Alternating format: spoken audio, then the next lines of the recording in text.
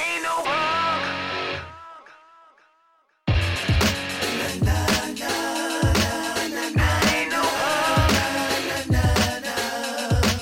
I ain't no punk. I ain't no punk. Okay, welcome to Totally Sort of, the podcast. It's sort of like a review show, and totally like catching up with your best friend. I'm Chris. And I'm Darren. We're going to let you know what kind of geeky goodness we've been watching, reading, playing, and listening to over the past week. We'll tell you a little bit about why we did or didn't like it, and hopefully help you decide if you would. Sounds like a plan. Before we get into the Week in Geek, have you got any kind of random updates for me? I do have something totally random. I was snowboarding away in Vermont for the past week. Snowboarding, that's not something I get up to very often. It's actually something I do once a year. We own a timeshare in Vermont. We go down with, this year, 4 other families. We ski and snowboard for the week at a resort called Smuggler's Notch. Smuggler's Notch. The dirty, dirty place to go. Yeah, it's got kind of an interesting story because the name Smuggler's Notch relates to it's basically a path between the two mountains that leads from one side of Vermont to the other. And in the early 1800s, it was used to smuggle goods so that they could continue to trade with the French in Canada when there was an embargo on trade with the French. And then during the Prohibition era, it was used to smuggle booze from Canada down into the States. Cool. And so there's a resort right at the base of the notch called Smuggler's Notch that we discovered 12 years ago, and we've been going there every winter ever since. Holy crap, that's a long time. Sounds like fun. It is a lot of fun. Yeah. How about you? What random activities have you done this week? We were out this weekend. We've been kind of traveling around and hiking around different places in Ontario on weekends, and on Saturday night, we were at an inn in Fergus called the Breadalbane Inn, and a fairly unremarkable visit. It was a nice time, but we ended up seated next to an elderly couple who were on a first date, and couldn't help but pretty much eavesdrop on their entire conversation and listening to a couple of early 70s, maybe, people on a first date was pretty entertaining. I was going to ask what we now consider to be an elderly couple. That's maybe dangerous territory. But it was funny. They were perplexed by why Canadian beer prices were more expensive than imported beers. And lots of wildly politically incorrect conversation. But there's something kind of quaint and entertaining about people who can kind of get away with being politically incorrect because, you know, they literally are from a different era. But anyways, there was some sort of conversation about Me Too. And we caught the woman telling her date that she'd pinched an ass or two in her time. So, yeah, that was our fun for the week. Great.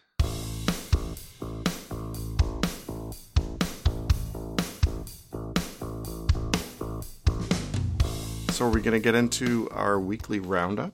Yeah, so how was your week in geek? I'm going to start off with TV. It seems to be the place to start. I finished up the first season of the new Amazon version of The Tick. Have you seen that at all? No, but I have been meaning to watch it for a while. I think it's on my to-do list. Yeah. It's totally worth doing. It was a little bit of a slow start. I wasn't completely sold on the casting of Peter Serafinowicz, I guess we say, as the Tick. But he's definitely got a good vibe going. The writing team is still very, very true to the other iterations of the Tick. And they kind of bring a good backstory in. But where it really starts picking up is when you get more and more characters introduced, is really when the kind of Tick feel starts coming back in, and it really kind of hit its stride towards the second half. Do you feel like, as I do, that the animated version is still the gold standard for the Tick? It is, and I go back to it fairly regularly, but I don't have a problem with new versions. I think, it's a rich vein to mine. But it is a little bit sad seeing when something gets kind of rehashed in another format just because there's certain elements that they feel the need to not retread. And I feel like there was so much great stuff done in the original series that I'd rather see them redo some of that original stuff. It is a fine line with how much you go over what has happened in the past and how much you accept that people already know who are drawn to it. Yeah. But it definitely has a good vibe. It's less comic booky, less overtly comic booky, which, they had to do, but it definitely gets the feeling really good, really well. There's a great scene where the Tick kind of crashes a party at Arthur's parents' house.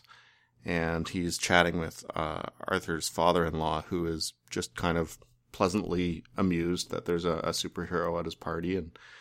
And the Tick, this is fairly canonical to the comics, but I don't think they really explored it that much in the animated series. The Tick really doesn't know much about himself at all.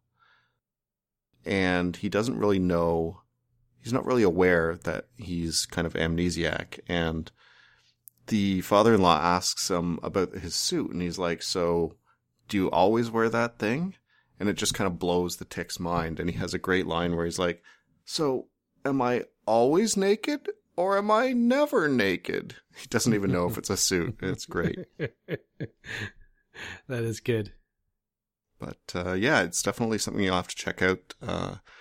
You also can look forward to Jackie Earle Haley as the Terror, one of the few carried over characters through all the different versions of the Tick. So yeah, definitely worth checking out. Yeah, it's on my watch list and on my get to list on Amazon. Good stuff. What have you been watching? On television this week, I watched My Next Guest Needs No Interruption by the new David Letterman. Sorry, My Next Guest Needs No Introduction. The new David Letterman talk show on Netflix. Yeah, I saw there's a new one out. I guess it's going to be a monthly or weekly. Yeah, it seems maybe bi-weekly. Yeah. Every 2 weeks.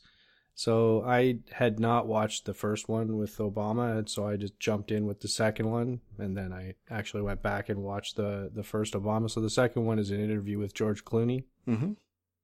I liked it generally because it both felt like nostalgia of seeing Letterman on TV for the first time, but also felt like something new. Mm-hmm. That's fair. I'd agree with that. I think it kind of pushes both those buttons. And I liked the long form interview style, which is kind of interesting because the long form interview has kind of disappeared except for in podcasts where they exist quite regularly. And so I felt like if you put aside the video, it was almost like many of the podcasts I listened to, just a relatively free form, long form interview with one person. I mean, granted, he has the little segments where they do things like in the Clooney episode, they go to his parents' home and talk to his parents about him, and they do a Skype call with his wife, and there's a little sort of comedic segment where they're standing by an airport eating fast food, watching planes take off and land and talking about the planes.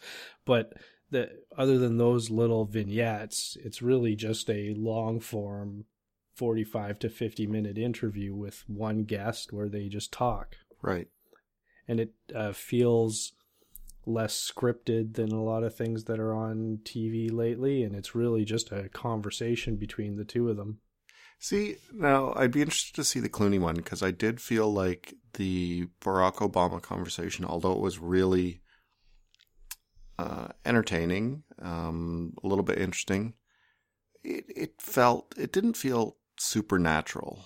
Like it didn't feel terribly natural. I mean, didn't feel supernatural either. But I don't know. I guess there's only so maybe you can only be so comfortable speaking to a president or a former president. There was a little bit of like just kind of hero worship, which, fair enough. There were, I think, just a few moments where it just felt a little weird. But yeah, I'd be interested to see the Clooney one because he always had a good rapport with Clooney. Yeah, and in terms of it feeling like a natural conversation, it's evident when you watch it that Letterman is impeccably prepared, because a couple of times he would say things like, "Do you want to tell me about your first job, or else I can just talk about your first job?" So it's obvious he was incredibly and impeccably prepared and knew almost all of the things that he wanted to talk about, but it still had this feel of it didn't feel like Clooney had prepared answers for everything. It was like Letterman had done extensive background research, or has a staff that does extensive background research for him, and but it came across as if he was not getting prepared answers to all those questions. Cool. I mean, I really enjoyed it, and I remember seeing or hearing about when he was coming back to TV, and my favorite quote was, I don't know if you heard what he said when somebody asked him about why he was coming back, and he said, when you decide to leave your job so that you could spend more time with your family, you should probably check with them first if that's something they want. Nice. Yeah. Nice. You got anything to report on the movie front this week? I do not. Did you see any movies this week? I sat down to watch The Cloverfield Paradox. See, that's interesting because for some reason I have seen none of, I think there are 3 Cloverfield related films now, this being the third one. Yes, this is the third entry in the Cloververse. Yes, I used that word. I feel dirty, but I saw that word in reading some background information for this. Just for a quick rundown for the 4 people, including you, who haven't seen any of these movies. The first one was sort of a found footage, shaky cam creation, sort of along the lines of Blair Witch, but with kind of a city-destroying kaiju as the big bad. So sort of Blair Witch meets Godzilla kind of thing. It was pretty good. Enjoyed it. It was new at the time and well received. That was 2008. And then a few years ago, there was a little kind of almost felt like an indie thriller called 10 Cloverfield Lane, which that was 2016. And apparently that one was just kind of picked up by Abrams and sort of tweaked to work some tie-ins to the first movie in it's an acceptable kind of tie-in. It's a very loose tie-in. Isn't John Goodman in that one? John Goodman's in it. He's really good. He plays a survivalist, and he's got a couple of people in his bunker with him, and they may or may not want to be there. So it's a good survivor or thriller that kind of takes a couple of twists. And that brings us to the Cloverfield Paradox, which had a good trailer. I was completely caught off guard by this, as I guess most people were. It was kind of sprung on the public during the Super Bowl. There'd been a little bit of word that this movie was coming, and then during the Super Bowl they announced that, hey, this is going to be on tonight. So it was kind of like a big reveal. And big reveal of a really mediocre movie.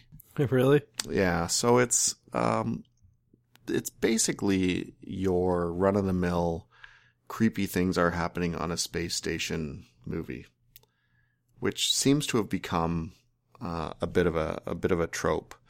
So basically, there's a crew of people trying to save the world through technology, and they're on this save the world mission, and something goes terribly wrong, and haunted / sci-fi weirdness ensues. So it was kind of a mixed bag. The cast was really good. I was really pleased to see Roy from the IT Crowd, who most people know as Chris O'Dowd. Really happy to see him in there. He played gave it some really good comic relief. His role also featured the best performance by a severed limb in a motion picture since Evil Dead 2. That was probably one of the highlights of the movie. But yeah, when things start getting weird, the movie kind of breaks down pretty quickly, and the tie-ins to Cloverfield were so shoehorned in and totally unnecessary and unproductive to the movie. It was just really weird. It's like, why just buy a so-so movie and slap this name on it for brand recognition? I don't know. It was, it was a watchable movie, but it was really not very good, and I don't think it's done anything to endear people to the Cloverfield verse or brand. So they, in effect, they have DC Warnered the Cloververse? Something like that. Apparently we're getting a Hasbro verse too. I've heard about that. Yeah. I don't know what to think. It's a weird time when, I think it's just kind of scary how many movies can't seem to get anywhere without a brand label slapped on them. Yeah, the horror, or I think they were calling it the dark universe, seems to have fallen by the wayside after the Mummy stumbled and fell. Yeah. It'll be interesting to see if they insist on keeping that going. And I guess I am mildly interested in the King Kong Godzilla crossover that they're building towards. I'm okay with seeing them try and pull that off. Yeah, that'd be fun. I saw a graphic today.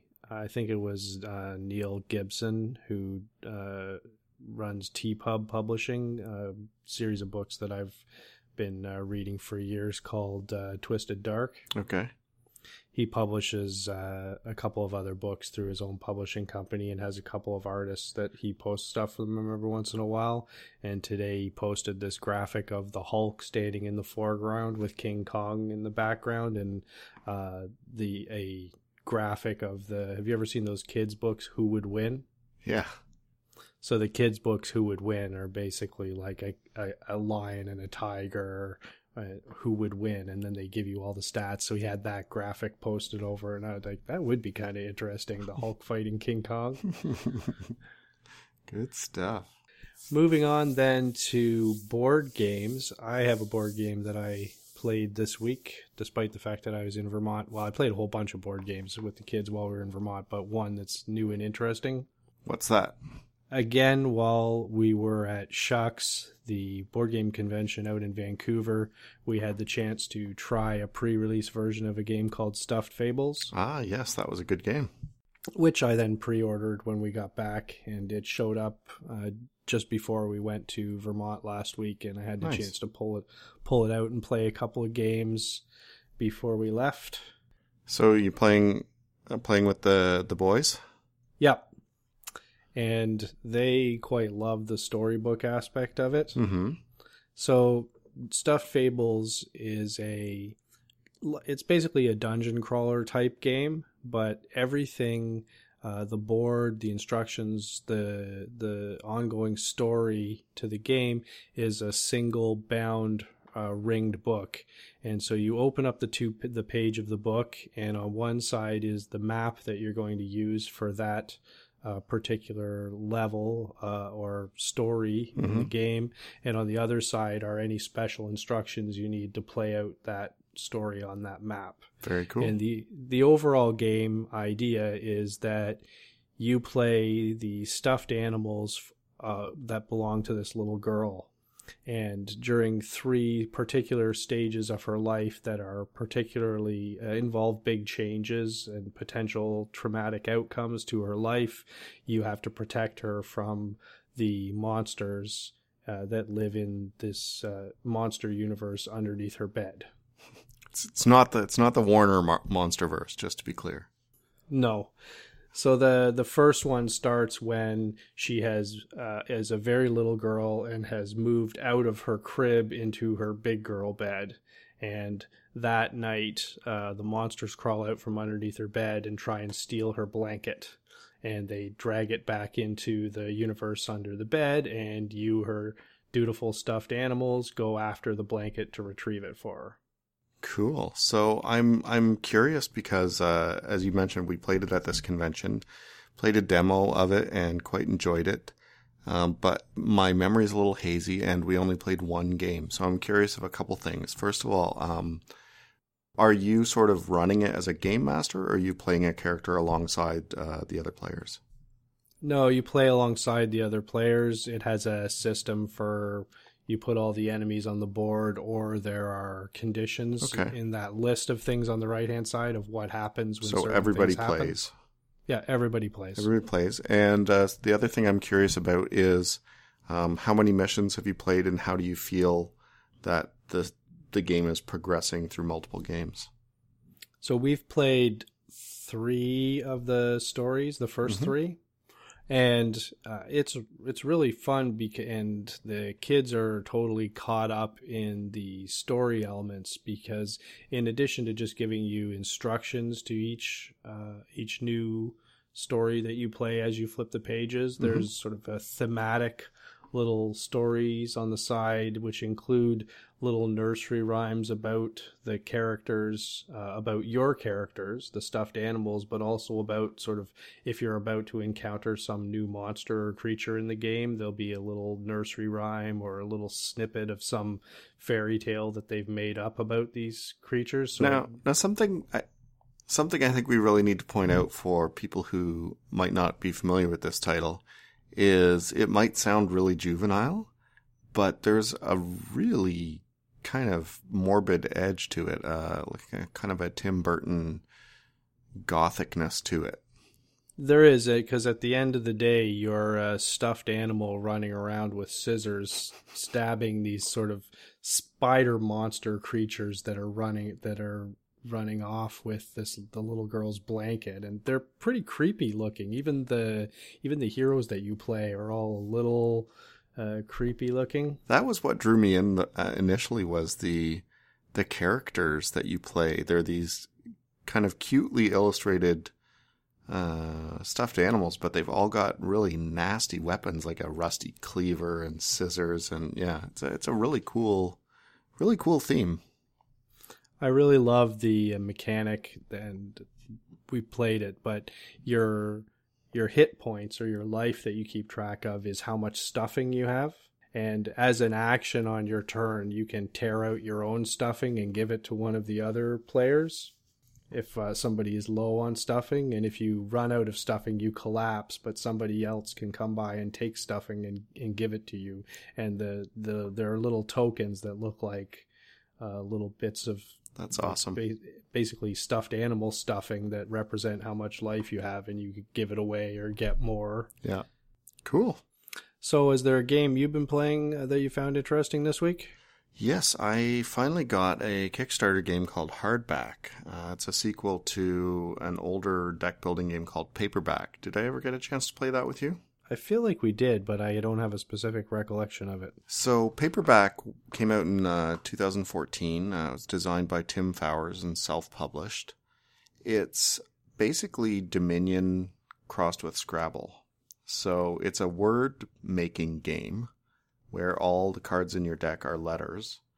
And it's a deck builder a la Dominion, where you start with a very small pile of cards and you buy more and more cards into your deck so that you can make longer and more elaborate words. It's really cool. Didn't we play this at Shucks? Yes, very late at night. Yes.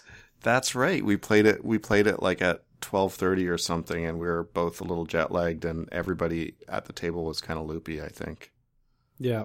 Yeah. No, it was fun. I enjoyed it. So, Hardback is it's kind of the 2.0 version. It's very much the same concept in terms of you're just playing cards that are letters to spell words. But in many, many ways, Paperback was built on the framework of Dominion, which is the first deck building game. And this one is very much built on the framework of Star Realms. So, it's faster to set up. It's a little simpler to learn, but the cards are a little bit more complicated. So it's a really cool setup. You have sort of 4 genres of letters. So the books, the cards all look like a nicely bound spine of a book. And the 4 colors or genres are action, horror, mystery, and romance. And each of those colors has a different little effect. So it's a really cool game. Plays really nicely with 2. Scales up to 5 players, and it's a really good deck builder that has something very different going on than your standard deck builder. So definitely one to look out for. I don't know if it's going to be in stores. Paperback never seemed to make it to stores. Highly, highly recommend it if you like deck building games, or if you like word games and you've never heard of a deck builder. This is a good way to learn the one. It's worth checking out. Yeah, I enjoyed Paperback quite a bit when we played it. It was fun. Yeah, the only downside to this one really is that actually both versions of the game, paperback and hardback, have some fantastic art by a guy named Ryan Goldsberry. The only thing that I was a little disappointed in is the art doesn't actually feature in the gameplay so much of this new one. It's just kind of, on the box and on supporting materials, but you don't come across it through the gameplay as much. So a little bit of a downer because it's some really cool art and some nice humor in there too. So yep, yeah, it's a lot of fun. I'll have to check it out if I can find a copy, or I'll just wait and play it with you. That also works. All right, Mr. Hogan, it is time for your homework. Last week, as part of the take-home top 3, I had assigned you the task of coming up with your personal list of the top 3 comic book movie misfires. So that could be characters or actors or overall movies. What were your 3 biggest comic book personal train wrecks? All right, so there are 3 that immediately came to mind, and I didn't delve much deeper. I just went with the first 3 that immediately came to mind. Okay. So they're kind of in ascending order from the one that I really cared about the least, but which still offended me, to the one that bothered me the most. All right. So number 3 would be the second Fantastic Four movie. Okay. The Rise of the Silver Surfer. I loved the Silver Surfer Galactus combo mythos in the Fantastic Four comics. Sure. And I thought generally they sort of botched the whole thing in the movie. From the start, there was way too much of the film where the Silver Surfer was just a completely independent figure before they even tied him into Galactus and came up with the story. Yeah. And then once they did get to that link between Silver Surfer and Galactus, you're like, all right, now we're going to get into the story. And then they do an entirely different story in the third act with Dr. Doom, who had no reason whatsoever to be in that movie. Yeah, Galactus is one of my favorite characters or figures in comics. I mean, he doesn't really have a lot of character depth, but in terms of a character design, he's just one of the coolest things in comics. He's a giant 50-foot guy with a ridiculous space helmet, and he goes around eating planets. I mean, how much cooler does it get than that? Yeah, but the story of Galactus and the Silver Surfer and how he wound up being his herald is all interesting stuff. And Galactus, sort of one of the most powerful forces in the universe, eventually interacting with Reed Richards, who's supposed to be one of the most brilliant individuals in the universe. Like, that's a real story, a real connection, a real chemistry that they build, which they never even get to because, of course, Galactus is a giant glowing cloud. Yeah. We almost could do a subset of this list just for your biggest beefs with the Fantastic Four movies, because there have been a lot of them, but let's keep it moving. All right, so that's number 3. Number 2 is the Daredevil, or you go Daredevil and Elektra movie, but really it's the Daredevil movie that I have the beef with, and I really had no problem with the characters, who played them. They were not great choices, but I could live with all of it. My issue is that, and there's a recurring theme in the comic book movies that I find have real problems. Okay. And one of them is they either take a story that requires way more backstory to it and try and tell it in a 2-hour movie. Agreed. And just can't, or they try and tell too many stories in the same movie. Like, so the Fantastic Four movie is an example of the latter, where you've got an interesting story about Galactus and the Silver Surfer and the Fantastic Four, and then in the third act it suddenly turns into a side story about Doctor Doom for no reason. And Daredevil is more of an example of the former, in that to really get why Daredevil hates Bullseye, to really get why Daredevil loves Elektra, and to get why it is such a huge moment when Bullseye kills Elektra, you need about 10 years worth of backstory to actually build some chemistry and some depth into those characters. And they just try and throw all of that into a movie that I think sits at under 2 hours. And it's just, I didn't care. I mean, objectively, I don't know how anybody could have cared that any of those people were fighting, lived, died, or what they meant to each other as a result. Yep. And it was just, and I mean, that's obviously also a story that I've followed for. Sure. I knew that one was going to be on your list in some way, shape, or form. I know that story is near and dear to you. All right. Well, if that was 3 and 2, what is the number one comic misfire for you? I think you could probably predict that as well. It's the third X-Men movie, The Last Stand. and it's an example of both being wrong, in that they both took a story that required way more backstory and way more development to make it interesting, which is the Dark Phoenix story. And then they jammed it into a Joss Whedon storyline from the comics called Gifted, which is this idea of the Marvel mutant, is the mutant cure, and how that would affect the universe. And then tried to jam both of those stories together, did a terrible job telling either of them, but particularly massacred the Phoenix story, because you can't tell that story without some of the background. And I just wish that they would, and this is my fear, that is what's going to happen in the reboot of the Marvel Universe, and that the death of Phoenix for me in X-Men 137 is probably one of the comics that had the biggest impact on me ever.